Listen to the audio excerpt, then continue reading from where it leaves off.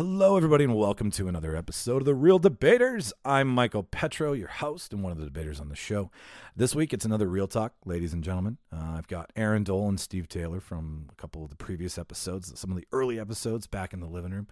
A couple of things we talked about off the top of my head. We did a Star Wars review because it's the first time the three of us have been in the room to talk about it.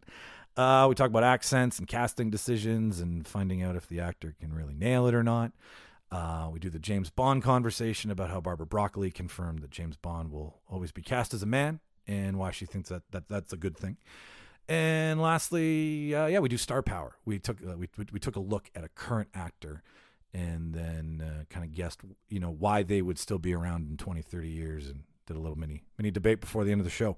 That's what's on deck today. If you're looking to sponsor the podcast, I've mentioned this previously, send us an email at therealdebaters@gmail.com. That's THEREEL, debaters@gmail.com. We got some really good first-time sponsor pricing going on right now. So it's just a conversation. Send us an email. We can talk about it. Lastly, Jimmy Skinner and Chris Stanton from the show.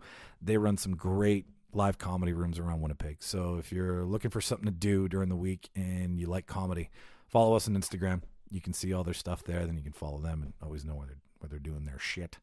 I got nothing else. So without further ado, I'll give you the real, and you enjoy the show.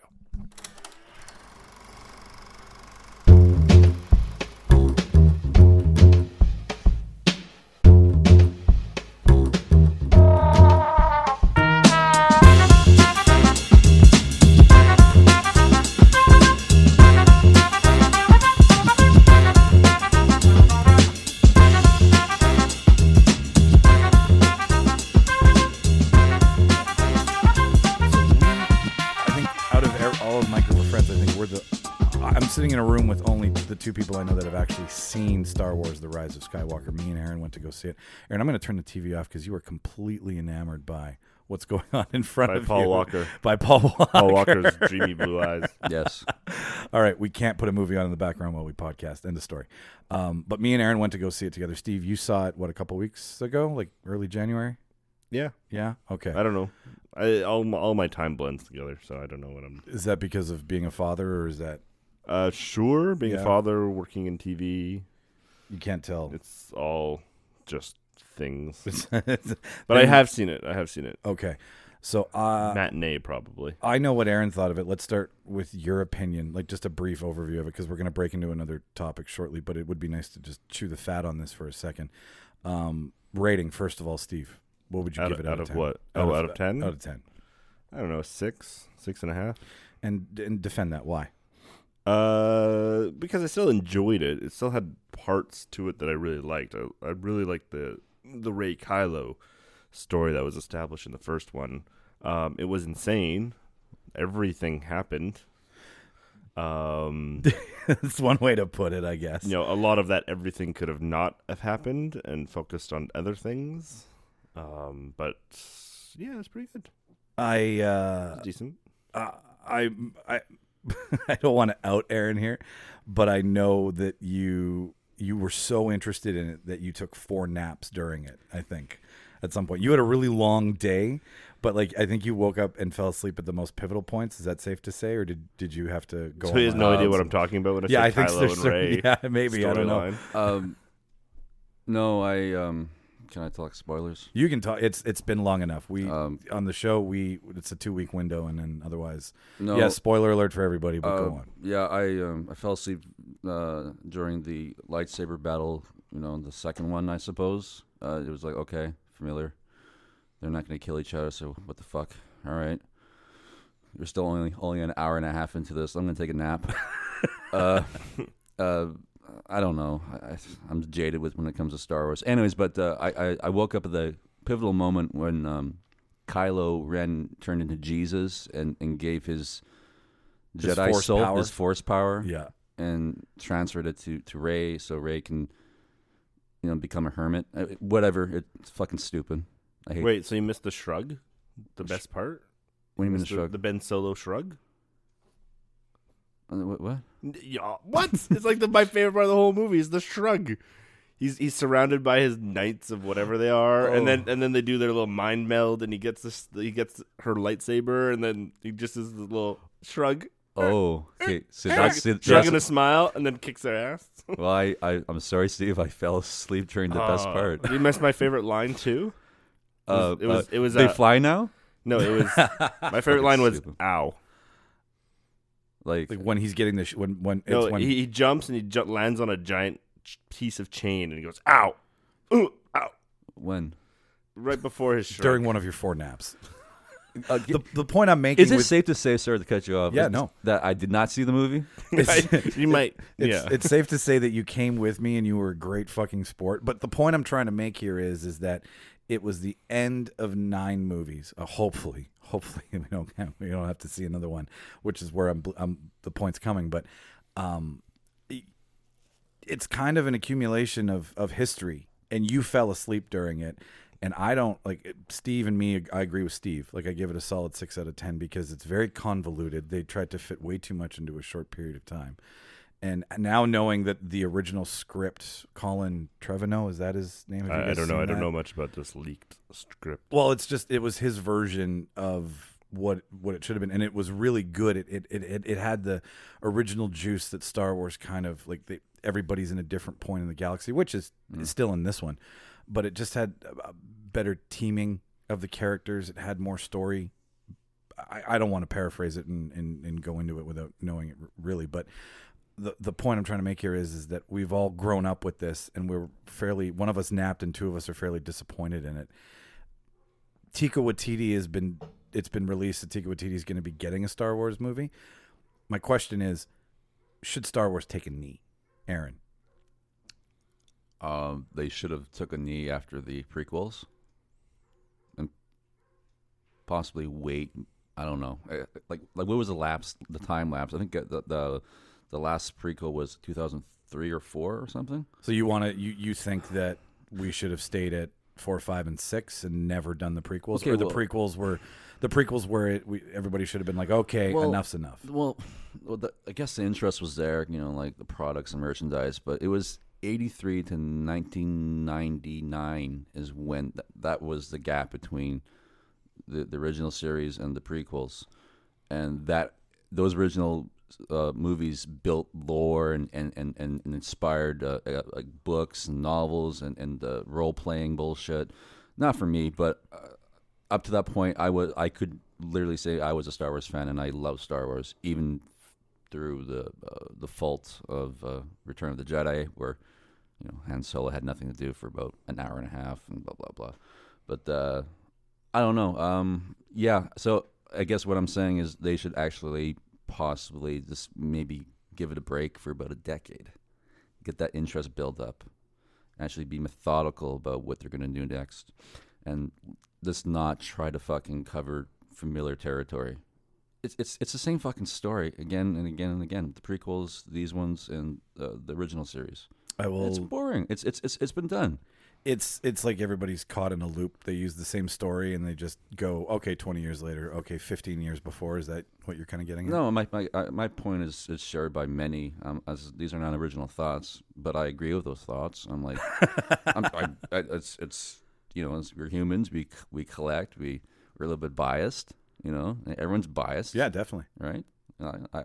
I'll forever defend something that people hate. And vice versa. And you're social justice warrior. I am a social justice warrior.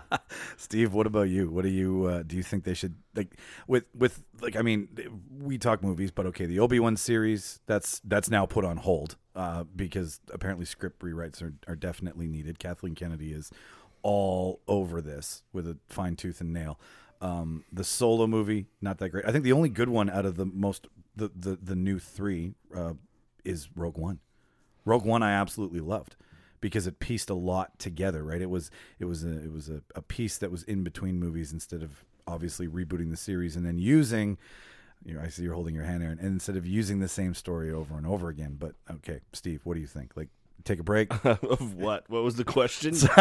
You realized this. Does Star Wars suck or not? Yeah, does Star Wars need to take a breather, or can they continue with the momentum that they're obviously trying to go with? One word: reboot. No, just kidding. No.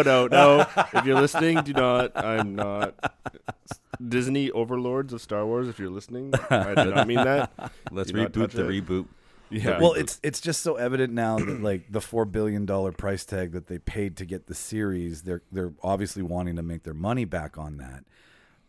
But at what cost to the story, I guess? Because Force Awakens, yes, we can all agree, soft reboot.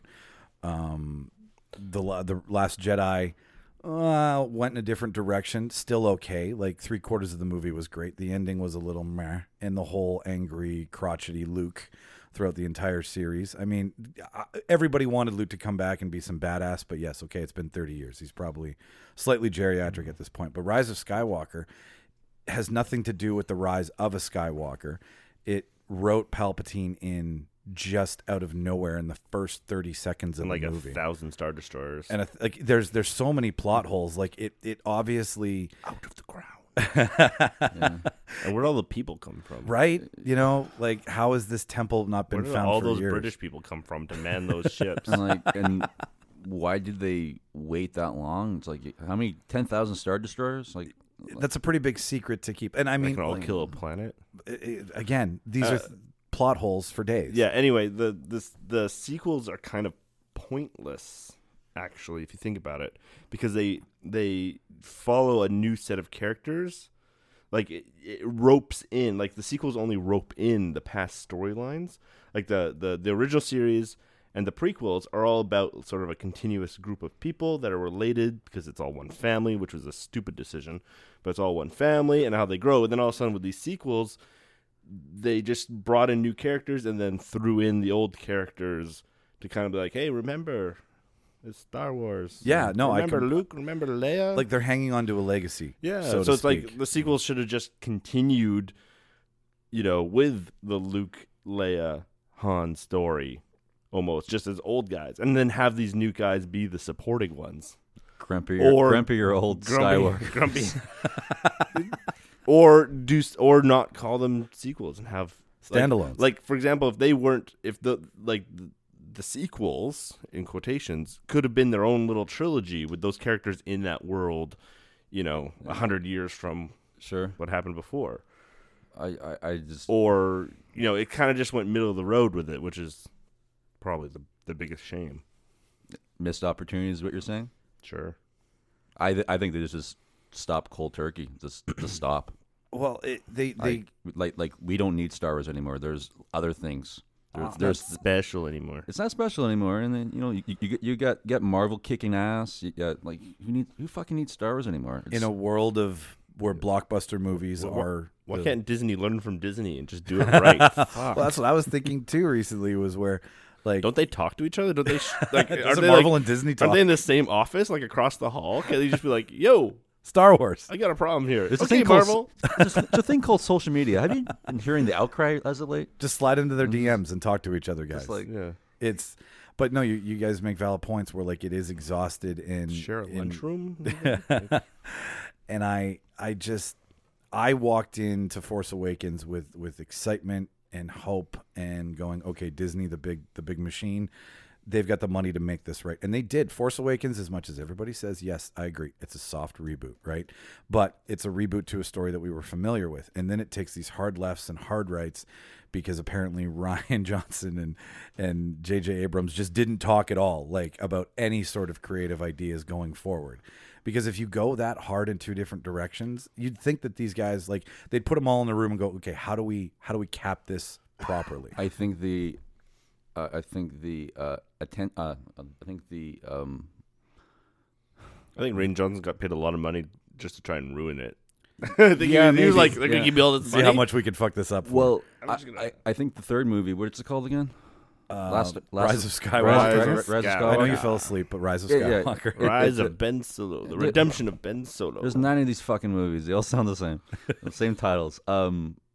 Which is good marketing, I suppose. It's consistent at least. Branding. But I think they were trying to rectify Rian Johnson's mistakes, and I guess the fans' outcry of how they treated Skywalker and Luke and blah blah blah blah blah.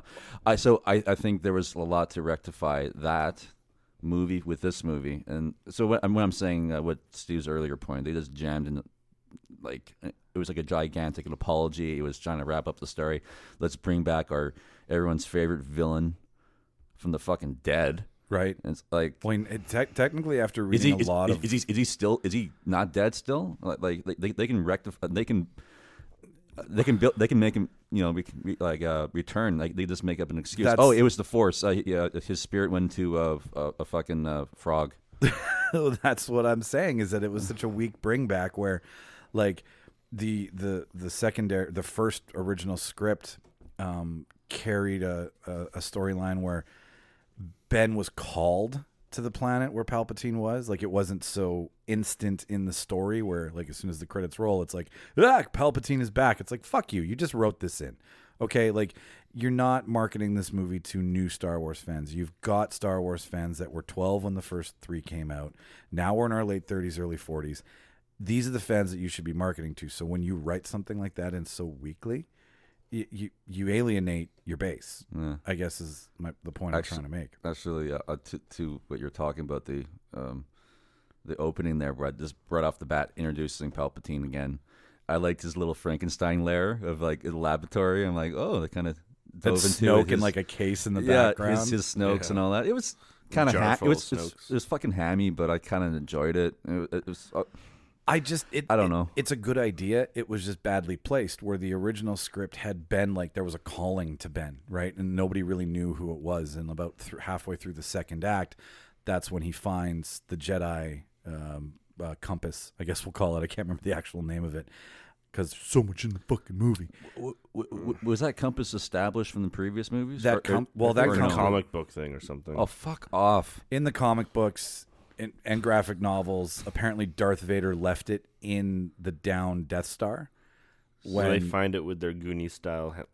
Did you guys read this? Goonie style knife. Yeah. I almost forgot. Yeah, that was weird. Yeah. And at this very angle, in this positioning, what if perspective. she was 3 steps to the left and did that? No. It was the Force that brought her there. Yeah, right. The Force told her to stand there. It's not a plot hole. How about like the shared Force? Like, all of a sudden, a bunch of forgotten stormtroopers on a planet all have the Force, and then Finn all of a sudden says, I have the Force too. Like, I thought the Force was like a private club, right? Like, you had to be special to get it. Now, which stormtroopers had the Force? That female that he ran into, she was also a fallen stormtrooper. What? You fell asleep. Oh, yeah. No, I thought you said she had the Force, though.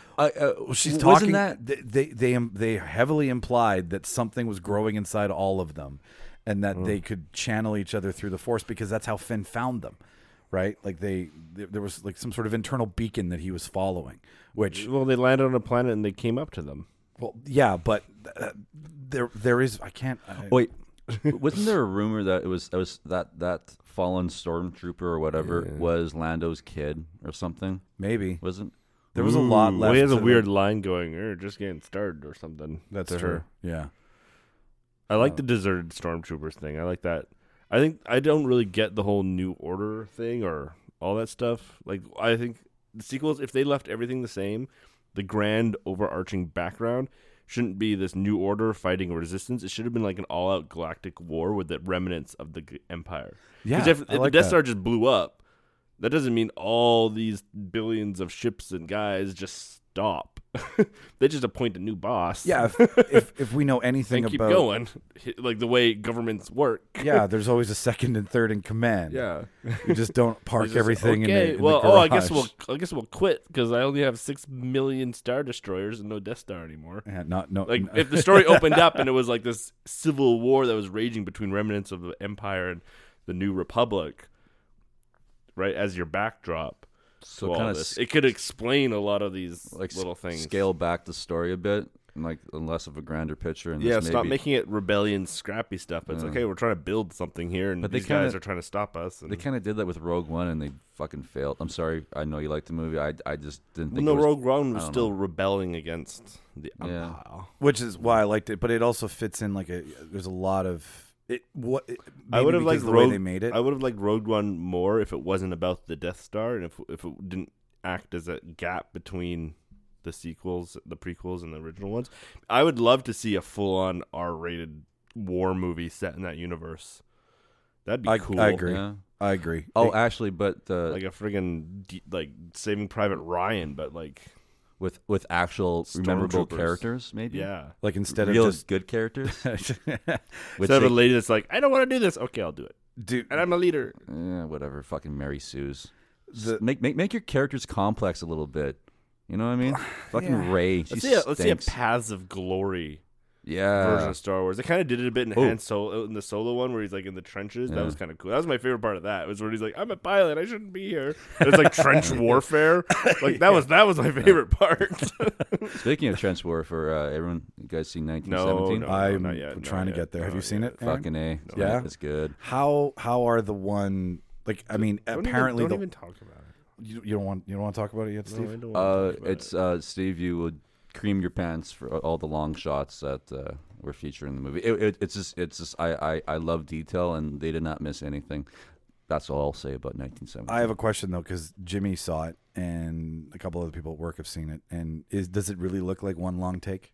Like, can you Yes. tell? I know they obviously digitally spliced it here to make it a long take, but there was scenes where it's just like, how do they fucking do that? Well, I know. It was this camera following this conversation, and they're walking past trenches, and they're going in trenches, and it's from the outside perspective, or you're watching them, and then the camera will turn around to their perspective, their viewing, and it was just done obviously digitally, but it was just this is flawless sort of transition, and it was like this opening scene. That's all I'll say. I don't want to spoil it. Yeah, no, You know, it's fine. it was a feast to the eyes of anyone who likes war movies or movies in general.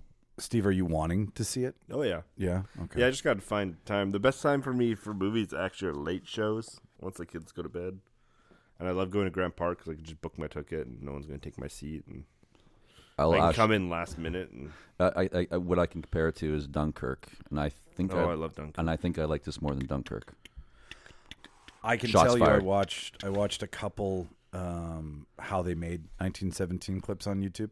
I've and- avoided those because I just didn't want to spoil it. Yeah, no, I couldn't. I got sucked in after Jimmy said it was like he's like, if it doesn't win Best Picture, I'm going to burn my house down. I'm like, wow, that's a pretty bold fucking statement. But there's when they go out of the That's right. Show Hollywood. Some dude in Winnipeg burned his house down because a movie didn't win a gold statue. Oh my god! next on TMZ. Oh, okay. Let's support him on that. Yeah, Jimmy, it didn't win. Should I bring the gasoline and How do you want to make this? You Accidental? Did you do it over the lack of diversity? No. Did she do it over the lack of inclusion with females? No. No, he just liked the fucking movie. Isn't that good enough? But no, in these clips I saw, where they did the little editing tricks was if they left a trench and turned inside to go underground and it went to black, or if a bomb went off and smoke went up. Those were the moments where they could trick you, a trick of the eye. Those are old school I tricks. think. That's what they said. I think Birdman did that too. I think if I were to compare it to, it was like that one long sort of take. If anything fills the screen fully for a second, like someone walking past, if they fill up the whole frame, bank, that's a cut. Yeah, it's freaking. That's how you do I love it. It was Amazing. Yeah. Okay. But So- it's a good movie, and just to go, tie this all together. What's Aaron's rating for Rise of Skywalker? yeah, A solid 5. I'm not surprised by that. Actually, I'm really surprised I said that. I was gonna go for a 4. I thought it was higher. I thought you would go lower. I'll say a 5. I do like what's his face, Adam Driver. Yeah, Um, he's good. I like him. I think he was carrying the movie. To be honest, his character was carrying the movie. Ray is her character is not developed. It's whatever. It's rushed. My second favorite line was the callback to Empire Strikes Back when he was like, "Dad," and he goes, "I know." Oh yeah. That was pretty good. I was awake. was pretty good. I was awake for that. I Yeah. was awake for That that. was like That's that was right after just the- that was just enough nostalgia. Remember this, but without being completely on like the nose smashing you in the face with it. yeah. I like It That was like it wasn't like okay. it wasn't That was like good. Lando saying, hi. It's like, oh, it's Lando. Everyone clap here, Yeah. monkeys. Jeez. I liked Clapping this. seals. With my 6 out of 10 that I give it, I really liked the movie. It was action packed. It was full of twists and turns and what the fucks for the lack of what they did throw in that was too much on your face. Cavalry charge on a Star Destroyer. Yeah. Fucking World War One. What were those things they were on again? They were like that was a throwback to Empire 2. Or the freaking last movie where they also run around on horseback. That's true. Yeah. It's fucking like trench warfare in like Spaceland. And like, what about the kid? What the fuck? Like the kid at the end of Rise of, or The Last Jedi, like the kid who's playing with the mop, like that never came back. Like there was no. Oh, the Casino World. Yeah. You know, like just so many. Casino World. It's like Mario Brothers. The Casino World. Fuck you, establishment. Oh my god, you Benicio del Toro for just being there for some reason. He was a little weird. And Captain Phantasm that just died for no reason, even though she was like super cool, but nothing happened to her. She was built up as a fucking badass. She was built up to be like, well, she could have been Han Solo's Chewie to Adam Driver's. Yeah, she could have been. She could have been a New Hope's type of Darth Vader, right? Like the dog on a leash type enforcer, or fucking a Wez to Lord Humongous in Road Warrior. Sure. I don't know that good enough. That's why I kind of shut up. I was like, I'll let him go off on that. I really want to talk about Road Warrior one of these days. I love that movie. I love Mad Max, the series and as a whole. Anyways.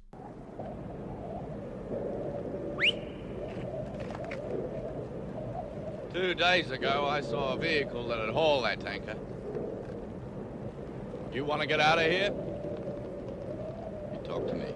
My question is, is that okay? So authenticity in acting is about acting, right? It's about portraying something. But where do you draw the line?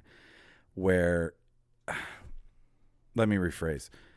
I was trying to segue into, do you demand that your actor is authentic in all ways, shape, or form, or are you okay with them stretching their abilities because that's what they're hired to do?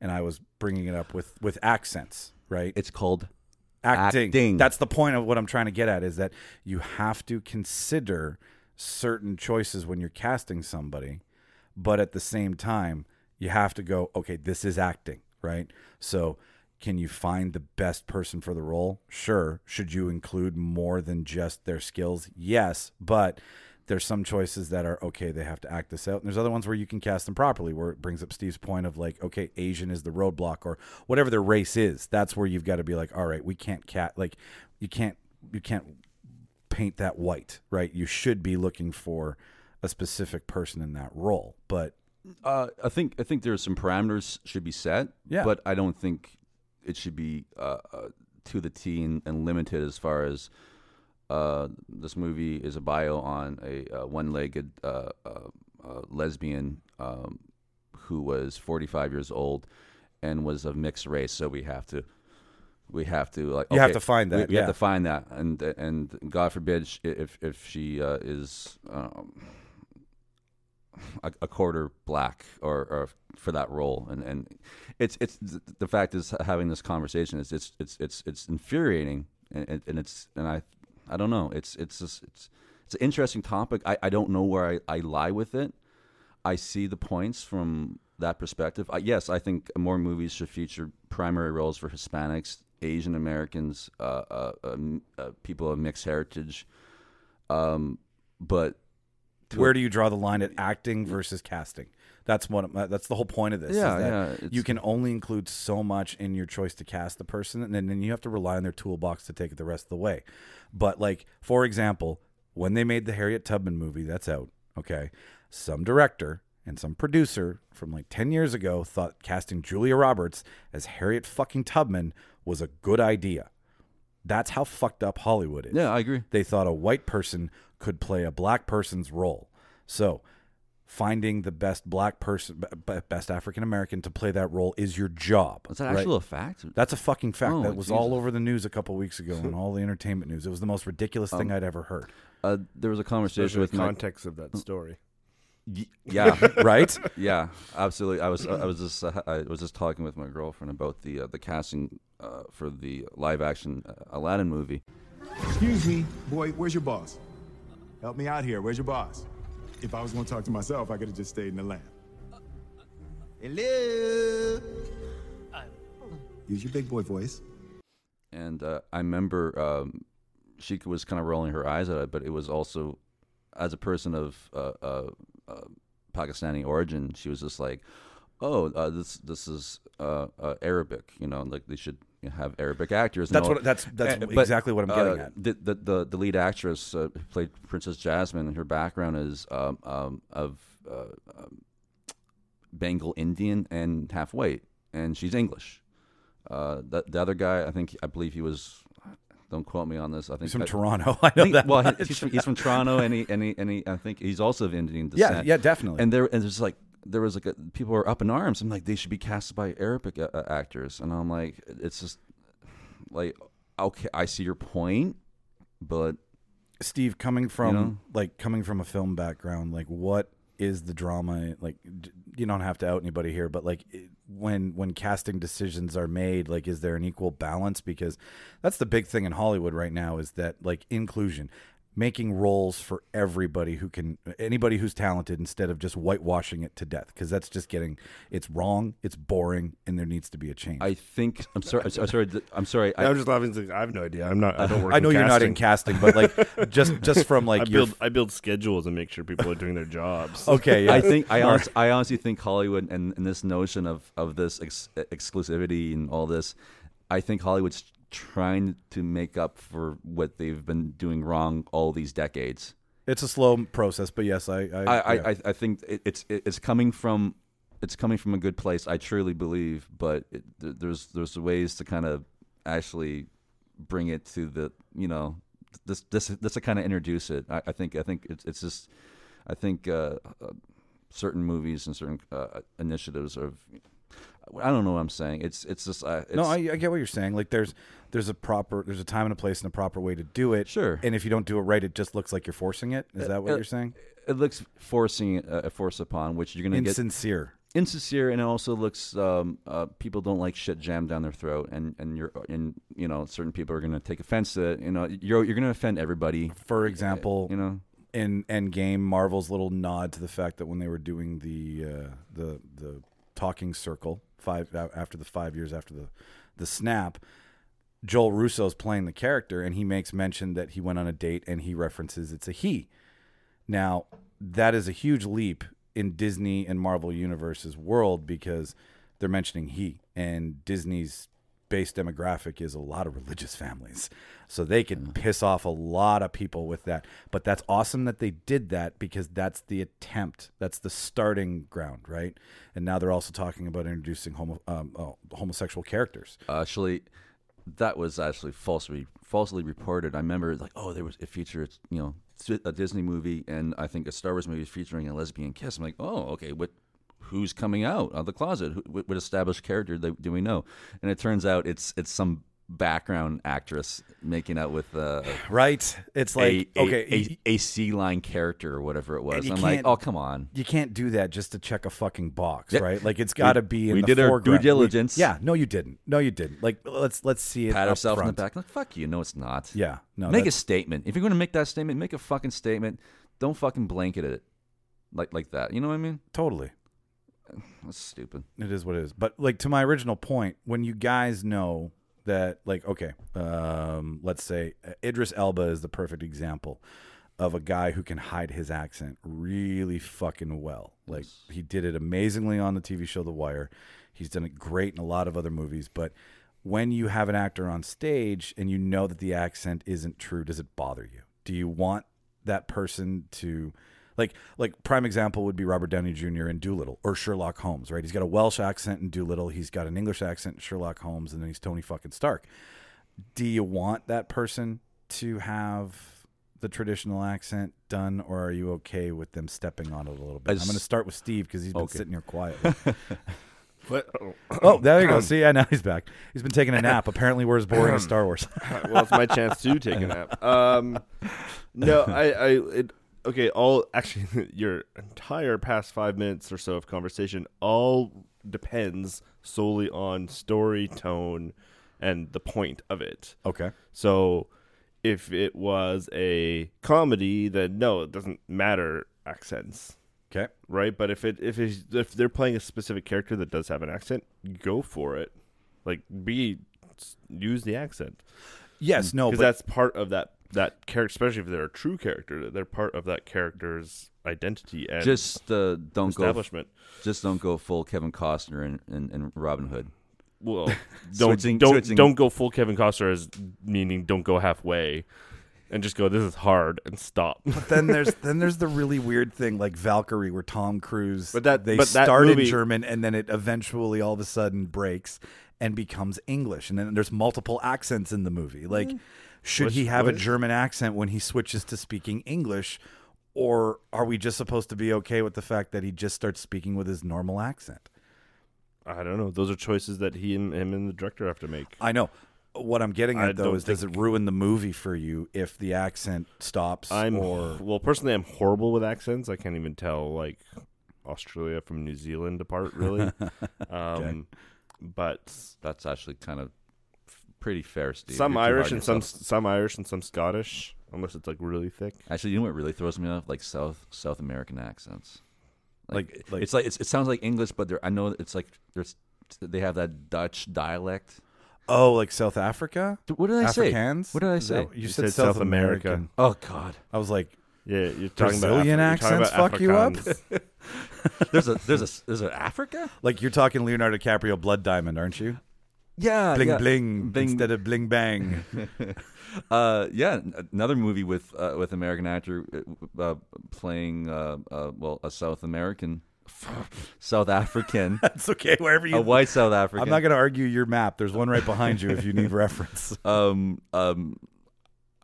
thought he did a good job, but if you were to ask a South African, they'd be like, "Oh fuck, the dialect is completely off." I don't know. But that was his research, and that was, I think, he did to the best abilities. But also, I'm sure there's a lot of South African actors that could have easily played that role.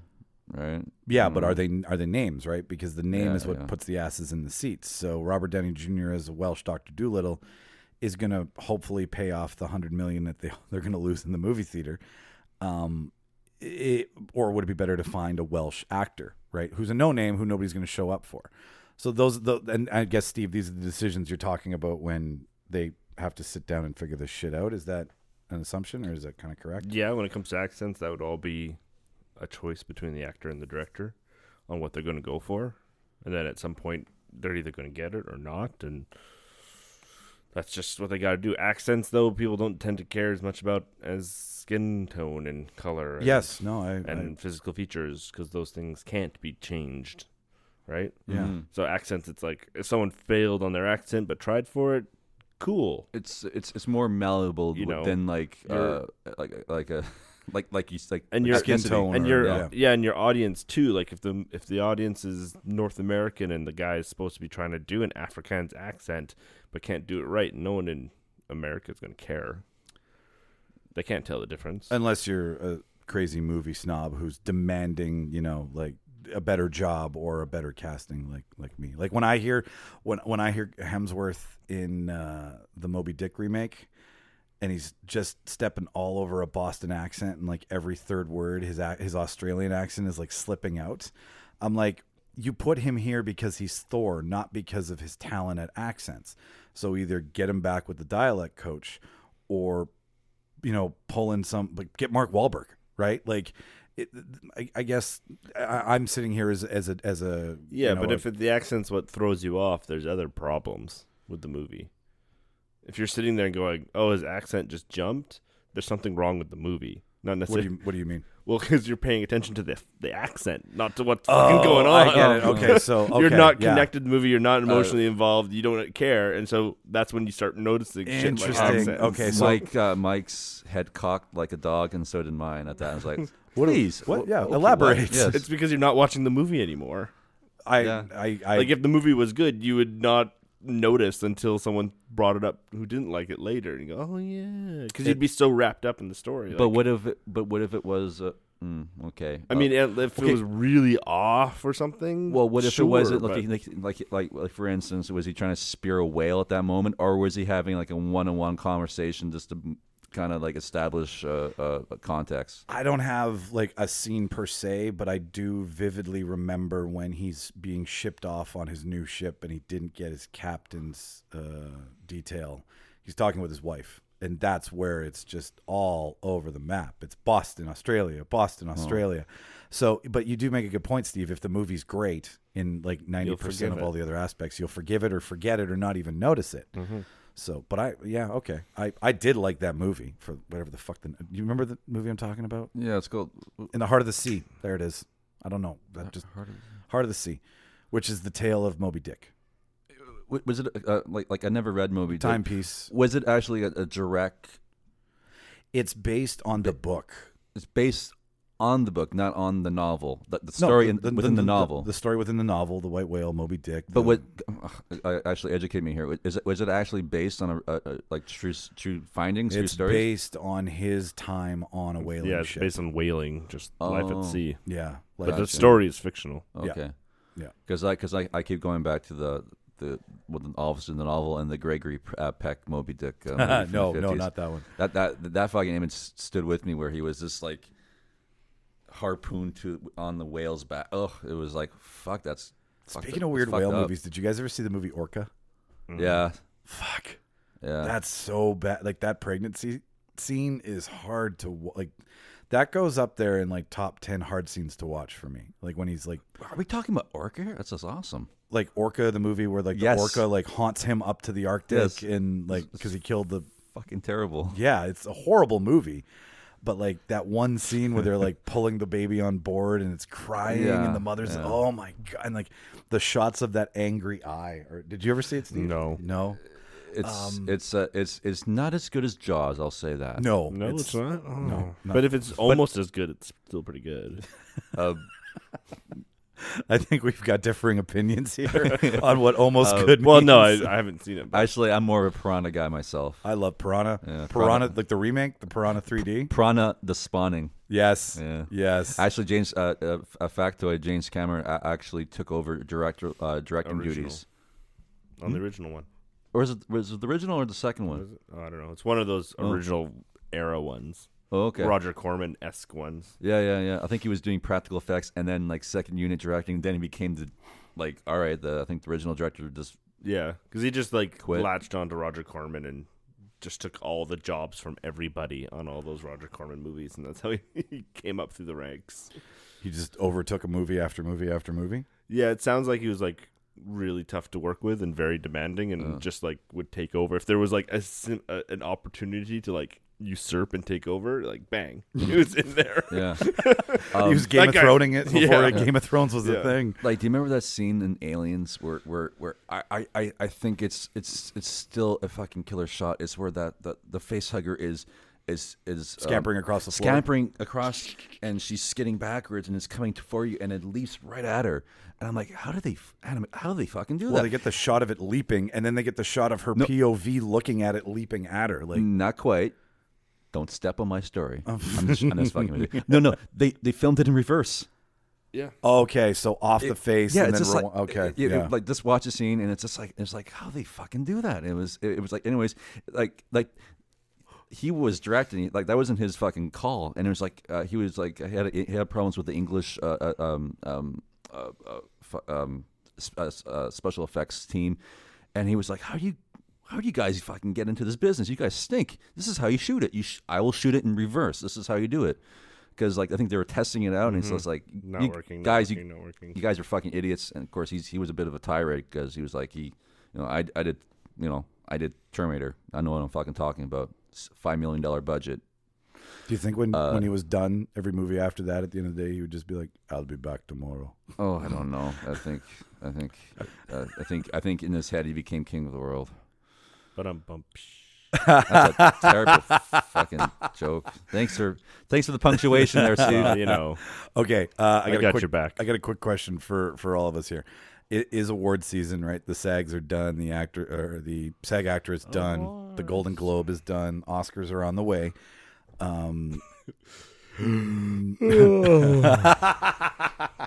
Do you watch them, Steve?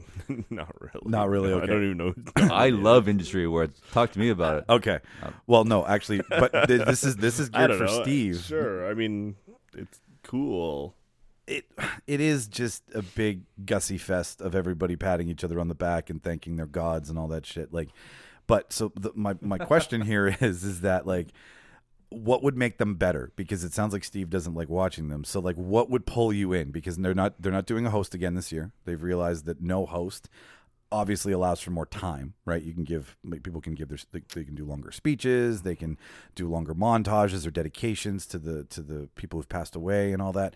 But what would make an award show really tick for you, Steve? Just off the top of your head. Like the Oscars? Any award show, like a running theme between them, or I think for the Oscars, it's such a small group of people who pick the movies that are the best, and the movies that can be considered for as the best have a very narrow margin to get in. Like I think the rules are like, in order to be considered, you have to play in a studio in a theater in LA for 2 weeks. It's a 3-month run, 90 days. Or something like that. And ridiculous. then only 7,000 people choose out of the movies that play in LA. And then, of course, there's all that campaigning because it's all bought anyway. Yep. The best thing the Oscars could probably do is just blow that shit up and just be like, okay, let's have it's new age, new technology. Let's have 1 million people vote on what's the best movie anywhere.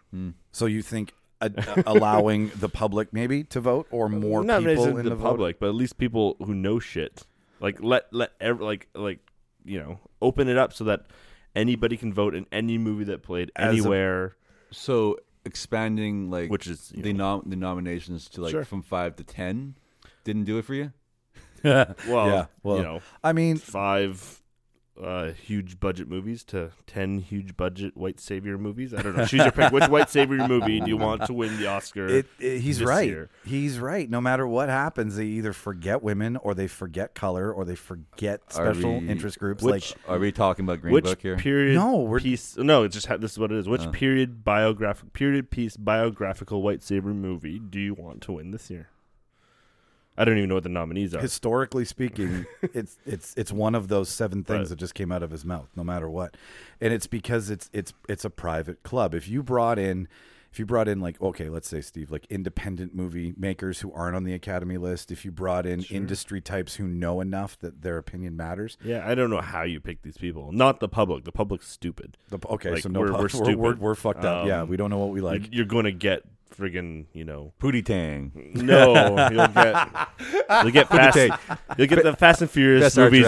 The Fast and Furious movies would clean up every single year if you let the general audience pick. Okay, yeah, because they like to be entertained. So you still have to have a cutoff of people who know what is subjectively good filmmaking and know the from art an editing to a and a point. sound and a production perspective. Okay, but definitely open it up, and then open up your ability to select which movies. Don't like it's okay. I have this movie. It's an amazing movie. It's the best movie in the world. Doesn't mean I can get it to play in LA for 3 weeks. Exactly. Not everybody has the funds and the power to do so. It might be the best movies ever made. We've probably never seen or heard of. I agree. Some of the best movies I've ever seen are ones that you trip on. Although, right? you know what, with these award accolades and all that, which it's not about the award, it's about the work. It's about the work. Anyways, Quote, unquote. I'm bringing up a specific movie which I really got my interest. I haven't seen it, but from what it's from it sounds like something refreshing and different. I'm referring to Parasite. Sure, yeah, I want to see that. But through these awards. And these accolades it's been receiving, I probably would never even hear of it. So well, that's not. It is an outlier. it's an outlier, and that's not his sole purpose. I understand, but the thing is, like, honestly, if 1917 didn't have so much accolades, and that you get your, You might miss it. it may just be buried over. I'm like, oh, I don't know those actors and all that, but Sam Mendes is a very Well, Sam comparable Mendes, to this. right? Yeah, There's the name, right? It's always a name that gets you. Yeah, absolutely. It's going back to like maybe a great story like Blood Diamond, right? If Leo wasn't in that movie, would I see it? That's That's half the reason you cast somebody, right? Will people, they know his body of work, so they'll come for it now because they know that 9 out of 10 Leo movies, even The Beach, will make you happy, right? So, but the director has been on, like, I watched the SAGs, I watched the Globes, and at the Globes, I will mispronounce his name. I know his first name is either Bo or Boone. But he mentioned a really interesting thing. He said, once people get over not understanding the language and relying on the subtitles, your world of movies opens up. I love subtitles. I love fucking subtitles. Shauna got me hooked on know. subtitles. I got hooked on them just because of like babies. Because you got crying in the background or And, noise. well, you just can't have noise because they're sleeping. It's like, okay, quiet. But you get so much more. If the subtitles are timed wrong, then it's a little like, okay, well, now that scene is kind of a wash. But I love subtitles on everything. I used to hate it because it's covering up some of the framing and all that. But Nadia got me hooked to it, especially with movies I've previously seen. I'm actually, you miss things, right? it's like, oh, that's what she said. She said it in such a haste, or and it's like, oh, okay, that's what she meant by that. Mm-hmm. I don't like necessarily watching movies I have never seen before. I like to observe it how it's meant to be shown.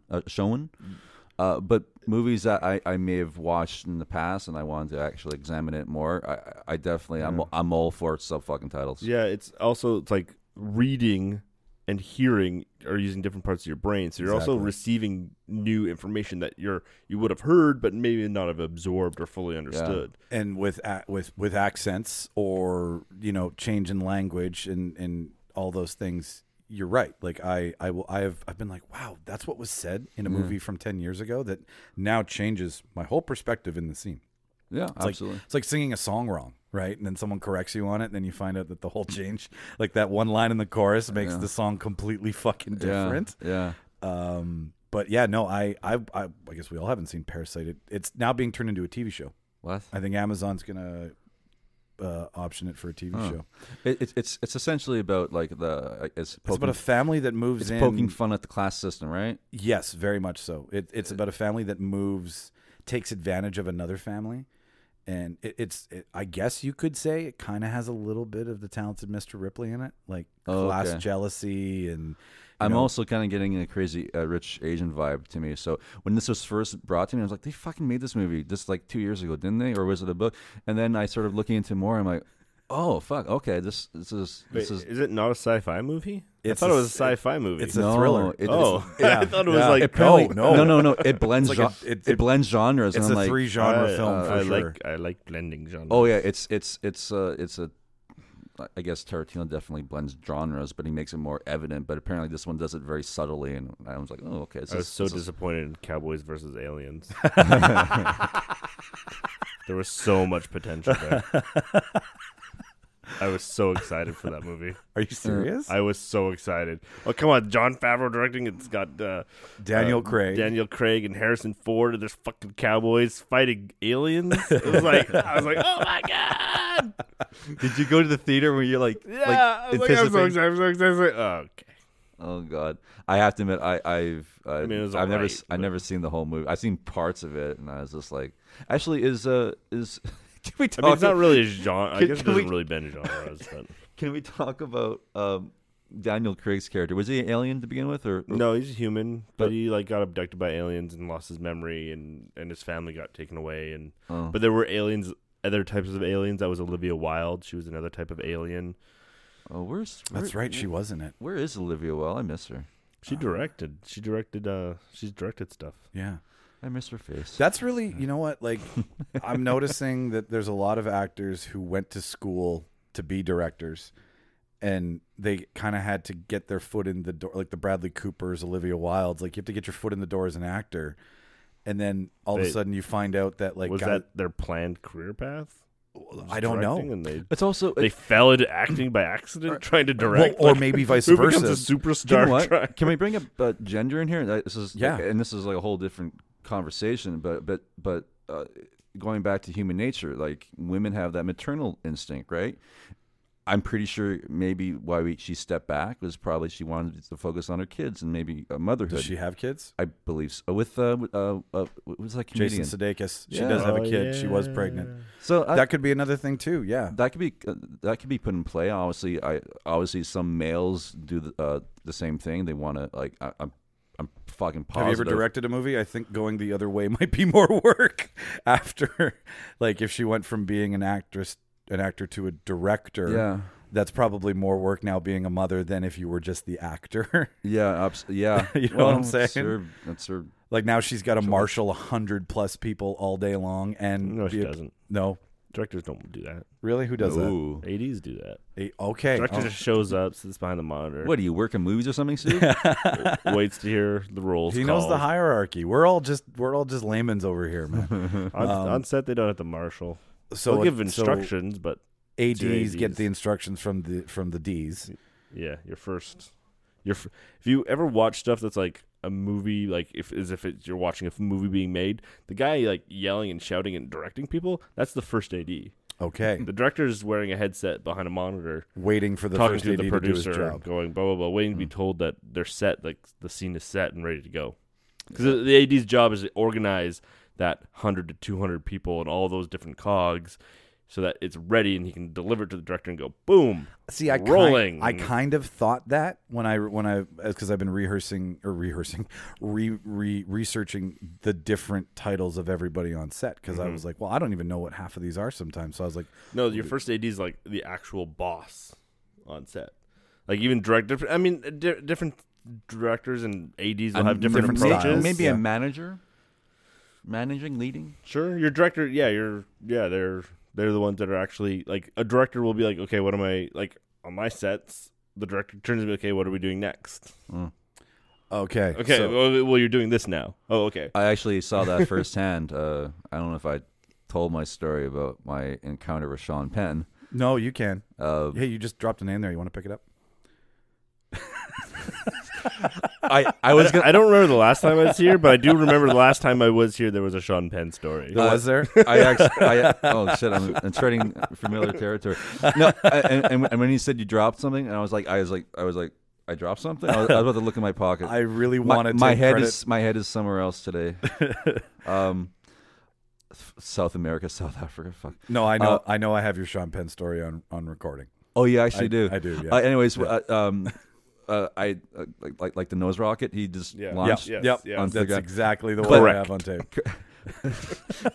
The point I was making to the AD and all that, it was right after he blew his snot rocket. He went to the AD and it was just like boom, boom, boom. It was just like body language, and it was like this. They're just like I want this. I want this. I want hammering this, I want shit this, I out. want this. It sounded like he was leaning hard on his AD.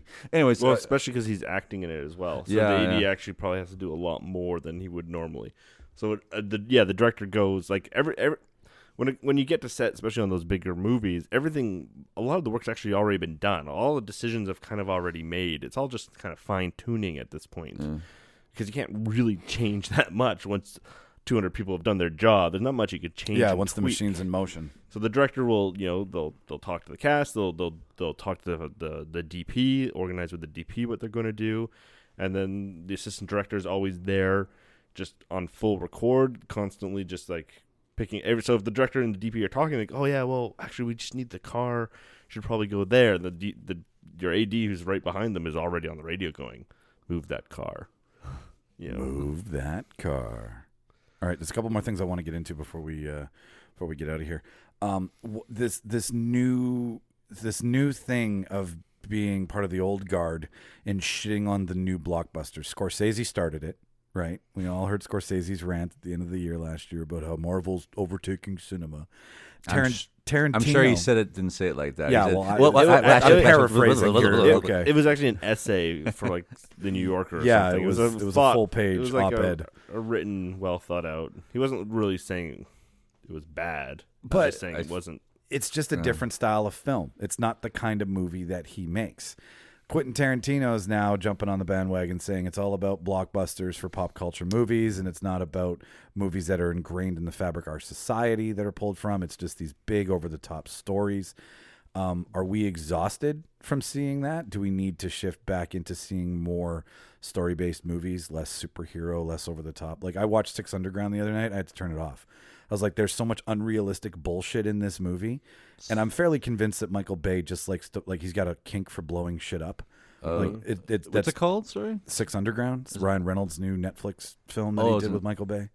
It's about six different people on a team of agents trying to take out a warlord. Your first mistake was clicking on a movie that featured Michael Bay in the title. I'm not against watching a good popcorn movie, but what I'm saying is that it's true. I've noticed that my tastes, at one point I was into stories, I was into ideas, I was into movies that were not all over TV, that didn't have big marketing campaigns, that you had to search for, like the 2 copies in Blockbuster. Remember those days where like there was only 2 copies of that movie and then like 5 walls dedicated to the newest movie?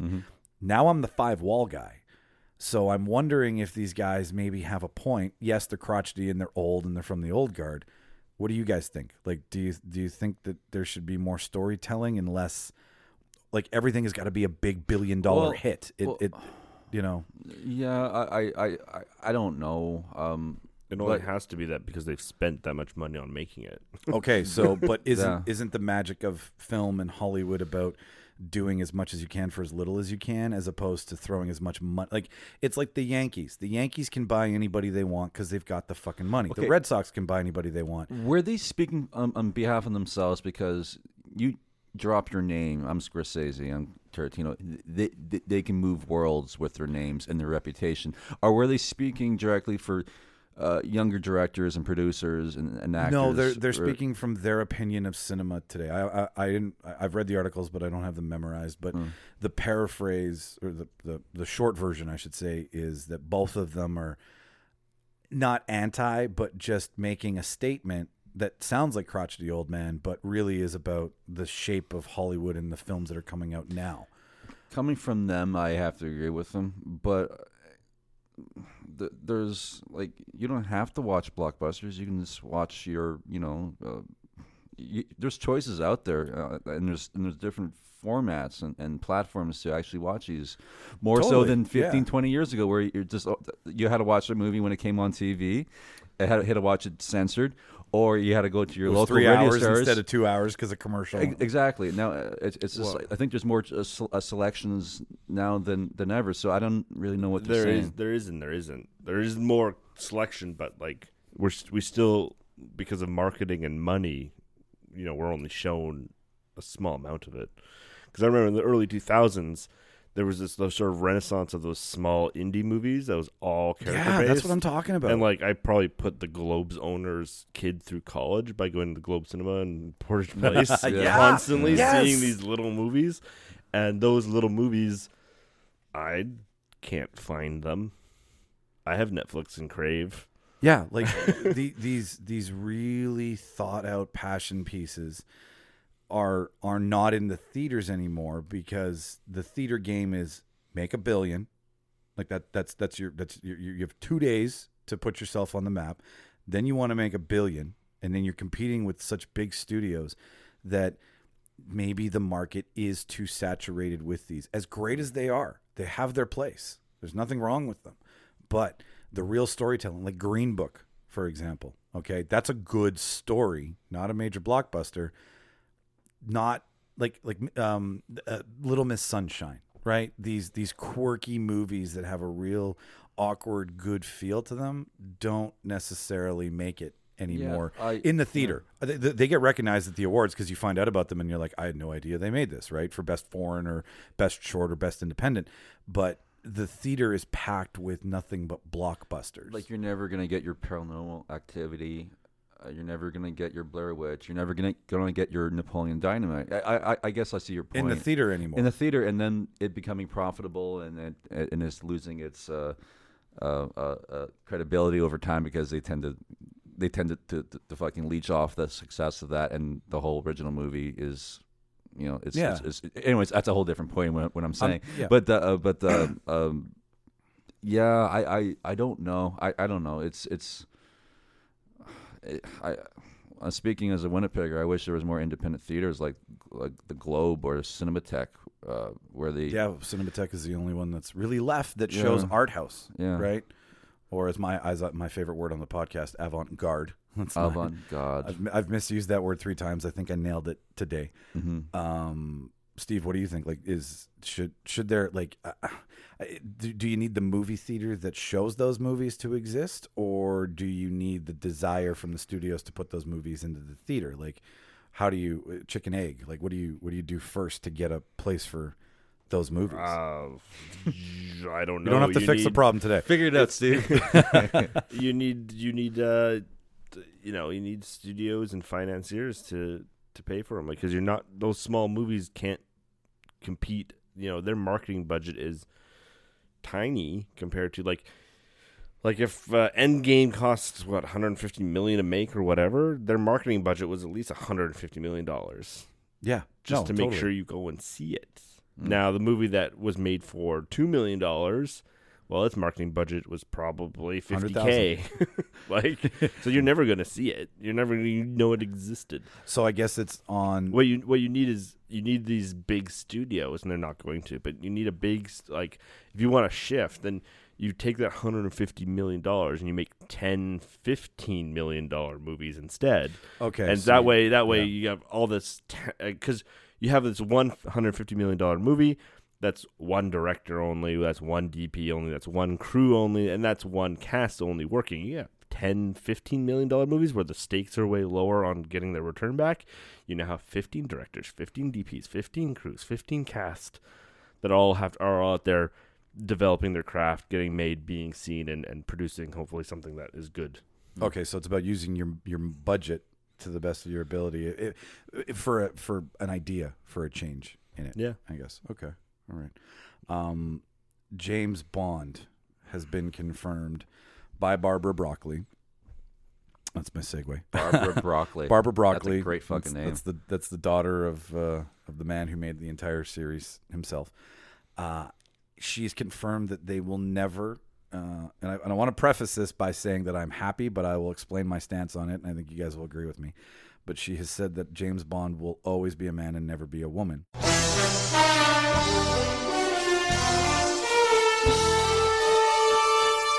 And she was quoted saying that there are far more interesting roles for women to play than James Bond. I'm happy for this, but that it's only because it's got nothing to do with the fact that a woman couldn't play James Bond. I think she could. I mean, they played with Moneypenny potentially coming in within a couple movies, right? They did it with Casino Royale. Yeah. Quantum of Solace was there. But then there's always that big talk at the end of the James Bond series. Like every 5 to 10 years, everybody on the planet's like, don't let James Bond be a woman. How dare you let James Bond be a woman? Well, what is James Bond? James Bond is a womanizing, alcoholic prick with a gun. You take that away, what do you got? Not a James Bond. You don't have a James Bond. Sorry. So you have to find a woman who wants to play that role. That's not an interesting role. Today in Hollywood, that's not a role that your arrogant, ignorant, sexist fans of James Bond are going to put up with, right? Like you saw it, we saw it happen with the Doctor Who. When they cast Doctor Who as a woman, there was this huge outcry of like, how dare you? And it's like, fuck you. It's Doctor Who. That doesn't matter. Like it can be anybody. And at the end of the day, James Bond is a code name. It's not a human being, right? It's just a male code name. You could have Jane Bond, for example, right? But I guess what I'm getting at here is that I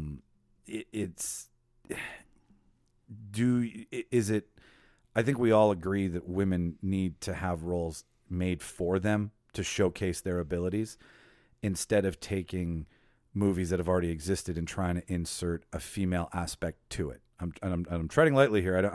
I am a firm believer that women need to be in Hollywood as directors and producers, and have a say in the entire industry. But I think going after roles that are predominantly played by men isn't the right way to do it. Well, that's where Ghostbusters failed of Fan backlash. Fan backlash, and let's be honest, the original Ghostbusters was a near perfect movie.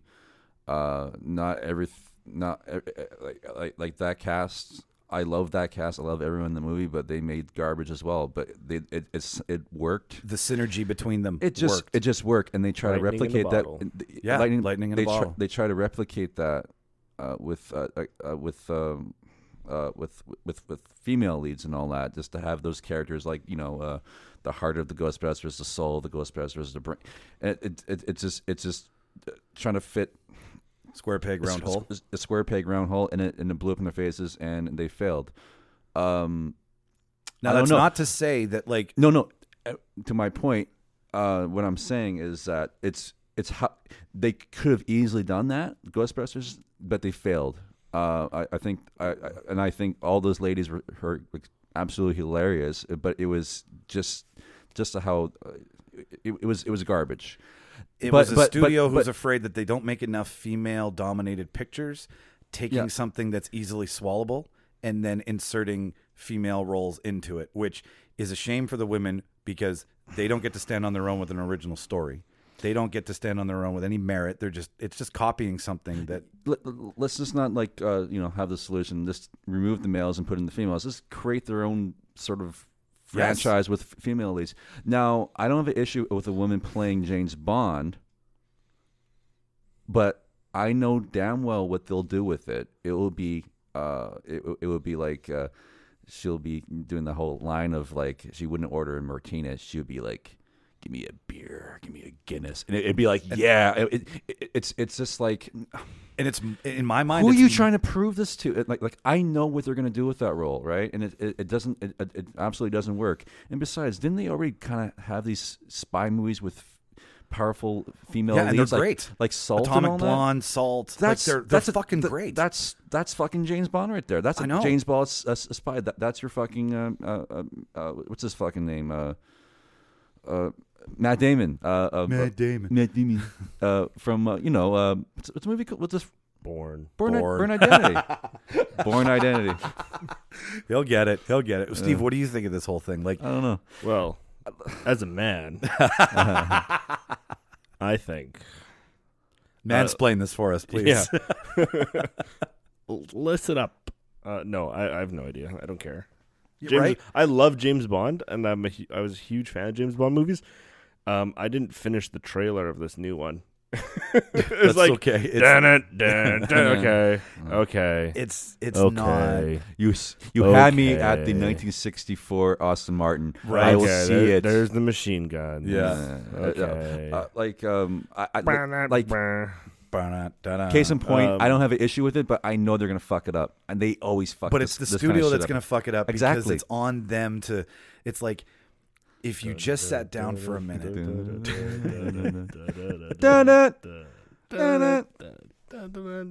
Sorry. No, it's fine. No, you know what? Make it a girl. See what happens. Make it a person of minority. Idris Elba. It's Britain in the 2020s. It's a multicultural country. It is. Anyone can be Idris James Elba Bond. would have. Do it. I was so hoping for that. Why? I'm not against it being a woman, but if you're going to make it a woman, you've got a lot of character aspects to James Bond that you have to portray if you want your fan base to, you make a Casino Royale version that starts off with a woman, so you can set all these. You have all the same tropes, right? You need the gadgets in the car and the action sequences. You can do it, but I don't want a dainty, manner-filled lady. I want someone who's broody. I want someone who's tough. And I'm afraid the studio wouldn't do that because they would be afraid to do that. And it can totally be played by a woman, but they would fuck it up because they'd be so afraid to not do it right that they would just... You know what? If they played it up like Sean Connery's James Bond, womanizing, drunkard, it has to be all those things. But a man eater. But if she did it to the extreme, that'd be fucking awesome. But they would do that because they're gonna say, "Oh, James Bond, she's a slut. And Fan backlash. Fan backlash, and unfortunately, there's going to be that backlash. I myself, I'll fucking love it. I would love if it was done that way, because I'm about the character. I'm not about who can play the character. I'm about the I'm a purist is the easiest way to say it. So give me a woman that can play it. I will champion it. I will stand behind it, but don't shortchange me on changing it so that it fits a woman's narrative that you don't even know, because it's a bunch of white male studio heads who are like, this is what women should be, right? It's like politicians who are arguing over abortion. How dare you argue over what a woman can do with her body? How dare you? Fuck. Imagine if that actually it was greenlit. It would have to be a woman director and a woman producer. Like it would have all this. It would be like, just do it. Don't make a big deal about it. Just do it. Honestly, into this, and I always refer back to this movie. The perfect strong female lead. Do you know what movie did it perfectly without fucking hitting your cock over your face and it's like, here, are you happy now? Was fucking Alien. I was gonna say, yes, get away fucking from her, you Alien. bitch. Well, no, the first Alien, Tom Skerritt, the hero, right? The only established actor. Well, there was the other guy, Kodo.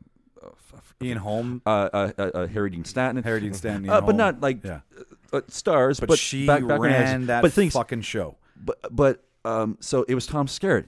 He's the captain of the ship and all that, and he fucking gets. Oh, my favorite scene in the movie. I fucking love that movie. He gets fucking killed, and he was like probably the second or third person on that crew to die. Yeah, and I was like, all right, this movie is like, okay. I don't know if it was Ridley Scott's initiative to have like strong female lead. However they went about it, it wasn't in your face, and you just do it. And I went along with it, and I'm like, yes, I believe it's she fucking ran that ship, but it was done organically to fit the narrative of the story, and it wasn't like shoehorned in like a fucking product placement. It was just do it that way, Well, yeah, because now do it that way. And the shitty thing is that it's been this way for so long, right? It's been controlled by men. It's been controlled by powerful men, nonetheless. So yeah, once change happens, it does look like it's in your face. But if you just did it and then like accented the fact that like not plastered it, but just let everybody know that you put a female director in the chair because you believe in it, right? You don't even have to argue it. You just believe in it. Just do it. Wake up one day and start doing it, and people will notice it. But don't advertise it that you're doing it, because then it takes the sincerity away of making change happen. Welcome to 2020. Actually, welcome to that. Welcome to Triggered 2020. Welcome to the past 10 years. To be honest with you, it's everything's under a microscope. I don't know. I wish I can go back to be like, can we just be ignorant about it and just sort of we need to take away social media to be ignorant. That's the problem. I don't know. Steve, who's your favorite James Bond actor? Well, yeah, I guess it's Sean Connery. Is it Sean Connery? Okay, go in order. Sean Connery, then who? I guess Pierce Brosnan. Ooh, not Roger Moore? No, I really like GoldenEye. GoldenEye is a great movie for what it was. To sort of like pick you back up. This is where we are. New World Order. Shit. Yes, definitely. And he had a great 6 movies did he get? Brosnan? I think he had 6 somewhere in between. I don't know. Aaron's the James Bond. What's your top 2? Sean Connery? Not top 3? You can have whatever you'd like. Okay. I changed my opinion. Actually, right now, I think Timothy Dalton was number 1. Fuck off. No. Again, every single actor, well, besides Roger Moore, he kind of sucked. Actually, no, I like Roger Moore. He's fucking cheeky, and his movies suck. But every single actor I like who played James Bond, but as James Bond, obviously Sean Connery, number 1. Number 1 is in a long shot, but I think number 2 would be, and I'm probably going to lean on his movies because I like what he's putting out, would be Daniel Craig. Okay. Pierce Brosnan, I'm sorry. Aside from GoldenEye, I think his movies stunk just as bad as Roger Moore's. Tomorrow Never Dies, not a big deal for you, no? It sucked. I'm sorry. Really? I like GoldenEye. That's about it. Well, everybody likes the movie that launches the character, right? No, but it's a good movie. It is. It is, but I it's like easy to Pierce- like it because it is the new Pierce Brosnan movie. It's easy to like the new Daniel Craig movie. Okay, Steve, what's that movie? I know we saw it together. What's that movie that Pierce Brosnan played, and he played like a... Taylor of Panama. No. Oh, shit, you're really throwing me off here. He plays like a James Bond type of character, but he's like a drunk. The Taylor of Panama. No. It's the Taylor of Panama. Gregory Rush is in it. Great, yeah. No, Taylor of Panama. it was a It's comedy. all about Jamie the Lee sale of the Curtis. Panama Canal. I'm not talking about that fucking movie. I'm talking about this movie I really want to know now. All right, hang on. I'll go to the net. You keep talking. Okay, like The Keep It Friends. The Matador yes, The Matador. Okay. yes. and the Taylor of Panama. And the Taylor of Panama. Was that a good movie? I like Taylor of Panama. Taylor of Panama's great. But Matador and Taylor of Panama, he both played spy-esque guys who are kind of either Matador, right? He was kind of like having PTSD type stuff with it, Yeah. and Taylor of Panama, he's just washed up, and but he was a womanizing spy. It's very much, yeah. So again, they just He just can't he break just that took role. his type and inverted it. No, I think I've had discussions with you, Steve, on Skyfall. I love Skyfall, but the Skyfall. but the motivation of the main antagonist was like, I don't get how he can do all that stuff. But Time a train, getting blown Yeah. up, and But getting it's- arrested at the right time so he can shoot up a courtroom. but it's a fucking James Bond movie. Sure, You are required to suspend much, if not all, of your disbelief Yeah. while watching a James Bond. I really like Skyfall a lot. Okay, so Sean Connery, Daniel Craig, Pierce Brosnan. Is that your fun? Is that your top Oh three? fuck. But I do like. George Lazenby, No. Timothy Dalton, I like. See, I kind of like License to Kill or whatever. What's the one Living with like Daylights. Living? I kind of like. I like all those movies, and I even like. I fucking love. What's that? I hate Moonraker. What's the one? The Spy Who Loved Me. I think it's one of the better James Bond movies and all that. And Live and Let Die, a killer theme song, and I didn't mind the movie, but it took it to be like, oh, this is completely corny. But and I like Roger Moore. I don't know. That's fine. It's all I'm preference, man. conflicted. But I do know it's Daniel Craig is number 2, number 1 by a fucking mile is Sean Connery. Yes. Yeah. Gosh, How about you? Sean Connery, number 1. Thunderball. What else was there? Goldmember. Sorry, Goldmember. I knew that was gonna happen. Yeah. I've been thinking about this all I week. love I'm like, I'm gonna drop an Austin Powers reference. Oh, it's so tasty. So smoking a pancake, Savvy bong hit in a crepe. Gold Bong in a blitz. finger. Bong in a blitz. Like Sean Connery was my first. Roger was? Moore. Oh. He was. Yeah, He was your first? He was Oh, my wow. first. Yeah, he was. You and gentle. many others. Yeah, he wined me with a he martini'd me. And, I think the real Sean Connery would probably just be all brute force. Oh, totally. I don't think he'd take his time. No. Yeah. I mean, the I guy. don't have time for the shit.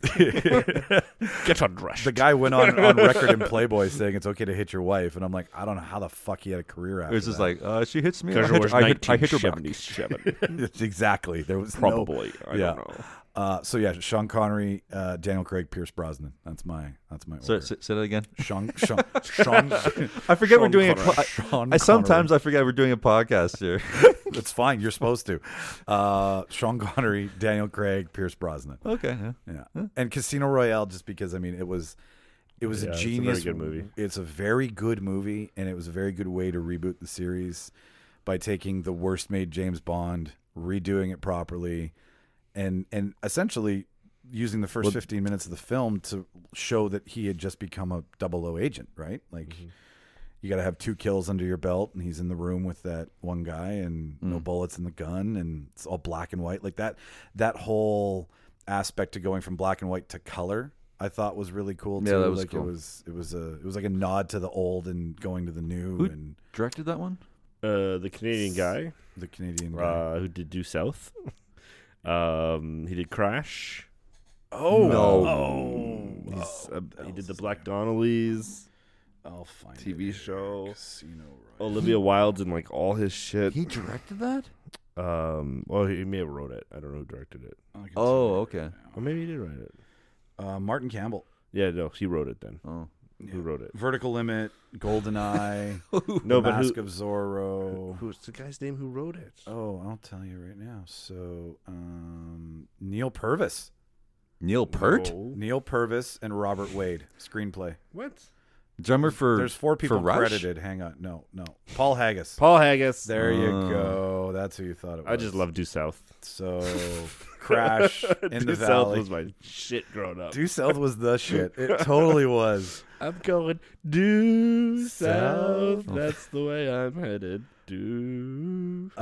Favorite James Bond movie, Aaron, out of them all? I think we talked in circles with this. So is it Skyfall? And I try to convince myself maybe there's a better one, but I always go back to Goldfinger. And it goes back to my cozy childhood of watching with my dad and him watching in theater in '64, and that rubbed off on me. And it's Sean Connery, at his best, the greatest villain, Young, the full greatest, head of hair. a silly motive, Yeah. just that, like the alignment of the time and that character and the self, it knew what it was. And it wasn't trying to be anything else? Yeah. His it run just- was very, it was like, these are the movies we're making. They're silly. They're over the but, top. But the thing is, it was just like, it was ramping up to that in Thunderbolt. Like the first Dr. No was okay. It was pretty good. Russia with Love, fucking killer movie. And then Goldfinger is like, and then Thunderbolt was slightly, I think Russia with Love is better than Thunderbolt. But anyways, what I'm saying is like they peaked, to me, definitely Connery peaked with Goldfinger. I can't say for the entire series, but for me, I think it holds up for the greatest Bond movie and the greatest Sean Connery, James Bond movie for sure. How about yourself? Thunderball, just because of the sharks. Yeah. Swimming underwater, scuba suits, like that. Fuck. Who was the villain again? No, a Largo or something. Yeah, Largo? Wasn't it? It was in the Caribbean. I know that. Yeah. Steve, you got a favorite that sticks out? Dr. No. Dr. No, yes. First one. Before we go, I got one final question. I wanted to save this for the end. Who do we think out of the crop of young actors, male or female, doesn't matter, that's going to have that De Niro, Pacino status in 20 years? Like, who's killing it now that we're going to be like, yep, they're just going to be infamous. They're like DiCaprio's now in his mid 40s or almost 50, and like he's cemented himself. So who are we thinking? I've 2. I gotta look up one guy's name though. Yeah, 'cause go he ahead. plays those actors. The first one's Adam Driver. Yes, a lot of people are saying Adam Driver's got the chops. My phone just froze. Oh, there we go. And man, it's horrible because I don't know his name, but he's in so much shit. He's in Get Out, but he's the guy that first gets kidnapped. That actually says Get Out. Where the real self comes out. Yeah, for a second, and I can't. I know even- who you're talking My about. phone just died on me. Lakeith Stanfield. Yeah, he's in everything, He man. is and now. and you don't even recognize him. What's he? Sorry. Like what's he's done? Okay. He's What is gonna he- read the credits. Sorry to bother you, which is like, But the he's alternate always a universe. supporting character, but he's Yes. always just like a chameleon, like boom. Huh. He's in Selma, Death Note, he voices in BoJack Horseman, Knives Out, Uncut Gems, okay, The Girl in the Spider Web, which is one of the Girl with the Dragon Tattoo books, Random Acts, Come Sunday, Atlanta. He's one of the main characters, and like he's really a big up and comer. Like he's gonna be all over the shit. Did you see Knives Out, Aaron? Oh, actually, I like Knives He was the one of the 2 detectives, the African American detective. Oh, fuck. I'm confusing him who plays the Falcon in Avengers. it's not the Falcon. It's not? No. No. Okay. I'm confusing him with that. I know who you're talking about. Anthony Mackie is who you think. Yeah, he's good. I Is it like Anthony him. Mackie? I don't know. Yeah. It ends with Mackie. No, I think Anthony Mackie's somebody else. Oh. I know it's Anthony though. Hang on here. I'll tell you. I can't let that one sit. Avengers. Did you see Knives Out, Steve? No, and I know it. The trailer didn't make it look good to me, and then it got all these rave reviews. Then my mom saw it, and she hated it. And like my mom doesn't really we don't really talk movies a lot, but she was like making all the like, do not see it. It's just Really? this stupid monologue for the whole thing. Don't even Daniel Craig has this dumb accent, and all he does is talk, and you just don't want him to talk anymore. By the end, I was like, oh, she was like she would disown me if I was to see it. I think. But everybody, like, it made $200 million. I think it cost $30 million. Oh, to also make. Ryan Johnson. This is Ryan kind of Johnson. his comeback. And that's where he that's his shit. That's his lane. I'll be honest. The trailer sucked, and It did. I honestly didn't want to watch the movie, and my girlfriend. And you told me you enjoyed it. I went essentially I went in with no expectations, and I ended up like that was pretty good. I kind of like those murder mystery Clue type of stories with multiple characters and like plot twists and blah blah blah. Steve, I give it a solid 8 out of 10. Okay.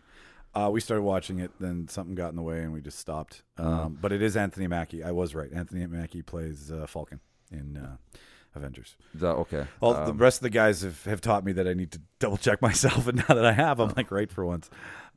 Steve, who do you? Sorry, no, we already got you. Aaron, who do you think is going to be a fucking killer in 20 years? This is off the cuff. Yeah. In 20 years? Well, not 20. In the next, like, let's say 10. 10's a long time for your career. You can get a lot of. But who's going to have that staying power that's going to be in Hollywood royalty? It's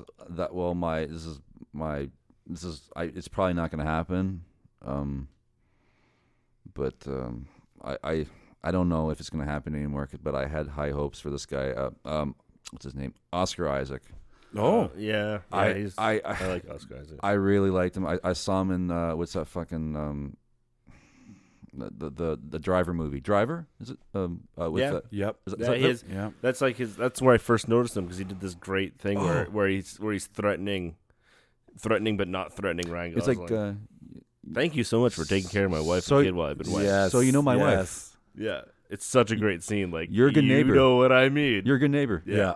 And he's smiling the whole way through, but it's like, oh yeah, no. It was that moment. It was like, yes. Yeah, I remember that. I love that movie for a million different reasons, and I love that scene. Yeah, that movie's a fucking great movie. Oscar Isaac, the Star Wars thing is sort of putting a stop to that, I think, with fucking shitty dialogue and all that. But I still have hope for him. He's great in Ex Machina. Ex Machina would be another one. I think he's got. Is it Machina? Have we confirmed that? Because I always called it Machina. Well, Deus Ex Machina is the term. Okay, like, so then, like all right. saved from God or whatever. All right. Or God in the Machine. Or Annihilation. Even though he had like a bit part in Annihilation, he was the soldier who came back across that really weird force field that they were all trapped in. Also, he kind of reminds me of Pacino. Like, you just were talking about like that those people those legendary status. He just has he's got the Pacino features and all that. What's another actor? No, just one. That's fine. I really just have him. Actually, you know what? Do you know what? Like Okay, too. You were talking about Get Out. Mm-hmm. Okay, who was the TSA agent? Us, the father in Us. I know who you're talking about. I'll bring it up. Is it I haven't Winston seen this. Duke? I think his name is Winston Duke. I'm a horrible person. I liked him. Maybe it was his character, but I like he. I don't know. He kind of reminded me of Jordan Peele. Yeah, no, it's Winston Duke. It's actually the guy who played in Black Panther. He was the guys who ride the rhinos.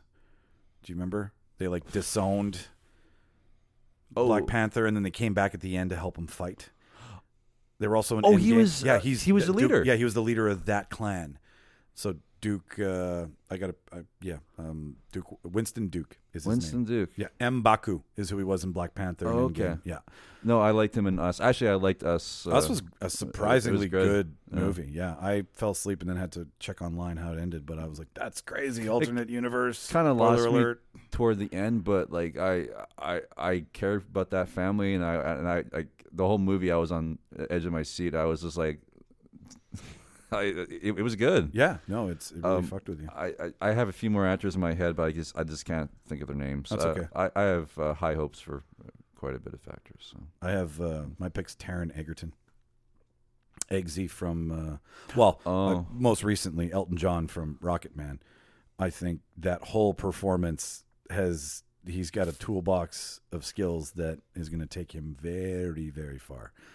like going from really not being like nothing really to hang on, what's Oh, sorry. I was thinking Tom Hardy. yeah, no, not Tom Hardy. No. That would be my third. Oh. Like they're both from the UK, but I mean, Sorry. I was just trying to think of his name, and I was just like, yeah. like he's done some stuff. Like he was in Legend, Eddie the Eagle. He was in the Robin Hood remake, which I mean, everybody's got to do a studio picture, one for art, one for commerce. But Kingsman is really where he blasted. But then doing Rocket Man, he got a Globe for Rocket Man. He sang in the movie. So anybody who sings in a movie, I feel has seriously good acting chops, because that's stepping out, that's patting your head and rubbing your tummy on camera to me, right? Because you were trained to be an actor. Now you're learning how to do a skill that takes just as much time or more to be an actor, and you're condensing that for a role. So that to me is I'm pretty biased when it comes to bios, especially with musicians. I fucking hate them all. Well, everybody always has something to say, because there's a lot of people out there who may have been on tour or were part of the record company or whatever that know the real story. And then there's the version that gets to camera. And I mean, Bohemian Rhapsody first came under fire for the fact that Sacha Baron Cohen wanted a really racy, edgy version of the story. And Queen wanted to protect his legacy and not make it all about Freddie Mercury being gay. It's about a band. It's not about the gay member of the band, right? Yeah. As much as that has a huge impact on the career, that's not the way it was supposed to go. Definitely So the then music as well, right? Like, actually, I think if it just focused on Freddie Mercury alone, how to protect his image and like there's a huge story there, but it's there's a story right there. Fuck the music. I really hate Queen, by the way. Fine. I hate the music. But talented musicians, whatever. We can talk about music another day. I have my opinions. But I think Freddie Mercury, a Freddie Mercury story would have been better. Sure. I couldn't sit through that whole movie. It was terrible.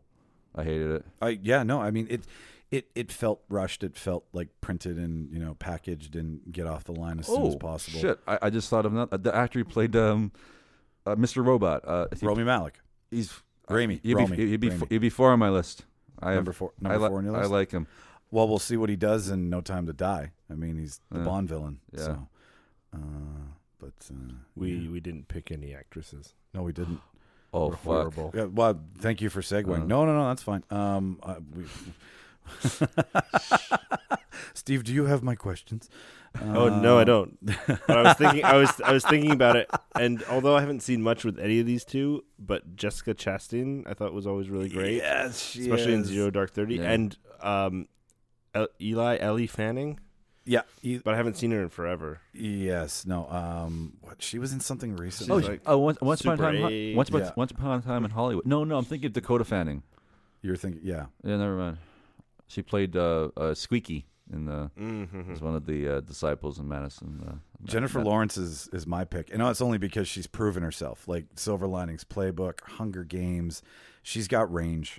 She's got like even stuff like Red Sparrow, the Russian ballerina spy movie, which Steve realized when we watched that one trailer was that no, I don't think it was you. We watched Black Widow trailer. Yes, And it was just Red Scarlet with Red Sparrow dubbed Sparrow, over. Like yeah. that's all it was. Like someone made it a was fan Red trailer. Sparrow and Bourne Yes, Oh, mixed okay. together But- with some offcuts of I don't know. I can't wait to see Jennifer Lawrence get and like I didn't see. Did you guys see Mother? Did No. anybody? No. Yeah. I went on a date. It was a first date to see that movie. That's the worst movie to see. Oh, yeah. Never go I on a tried date talking to a her out. movie. I tried talking her out of it. I think she had a whole different perspective of what it was going to be about, and yeah, Didn't that movie combined with not knowing somebody? yeah. I went on a first date once to go see Closer, which is a movie all about infidelity. For a first, like Jude Law. Oh, I'm thinking. Clive Owen. I'm thinking of Shame. Yes, even yeah. Shame's about sex addiction. Closer's about infidelity. I mean, those are the worst movies to see on a first date. But you don't go and see a movie on a first date. We've talked about this before. We did talk about Elizabeth Moss. If I were to have a female in there, I only because of I like her body of work, but I really liked her character in Mad Men because that was essentially it's still me. She's mousy. No. She just always He relates. Oh, I okay. I relate to her role and her position. Because Aaron's a designer. Not so much now, but in the marketing agency. Yeah. I resonated with that character a lot, and the way she portrayed it was fucking And he also great. gets passed up for his looks and sexuality. For promotion. No comment. Well, I think now's a better time to end than ever. So, gentlemen, thank you for coming over this week. It's been a while since both of you guys were in here. So I was looking forward to this a lot because this is where the whole idea of the podcast started was our, dinners at Smitty's eating chicken wings, talking about everything and anything cinema and movie related. So I much appreciate it. For anybody out there who's tuning in for the first time, if you want to reach out to us and send us an idea for a show, or you want to talk to some of us on the show about what we've argued, we're more than willing to engage with the public. You can email us at thereeldebaters@gmail.com. That's REEL, debaters@gmail.com. You can find us on social media, Facebook, Twitter, Instagram being the big three.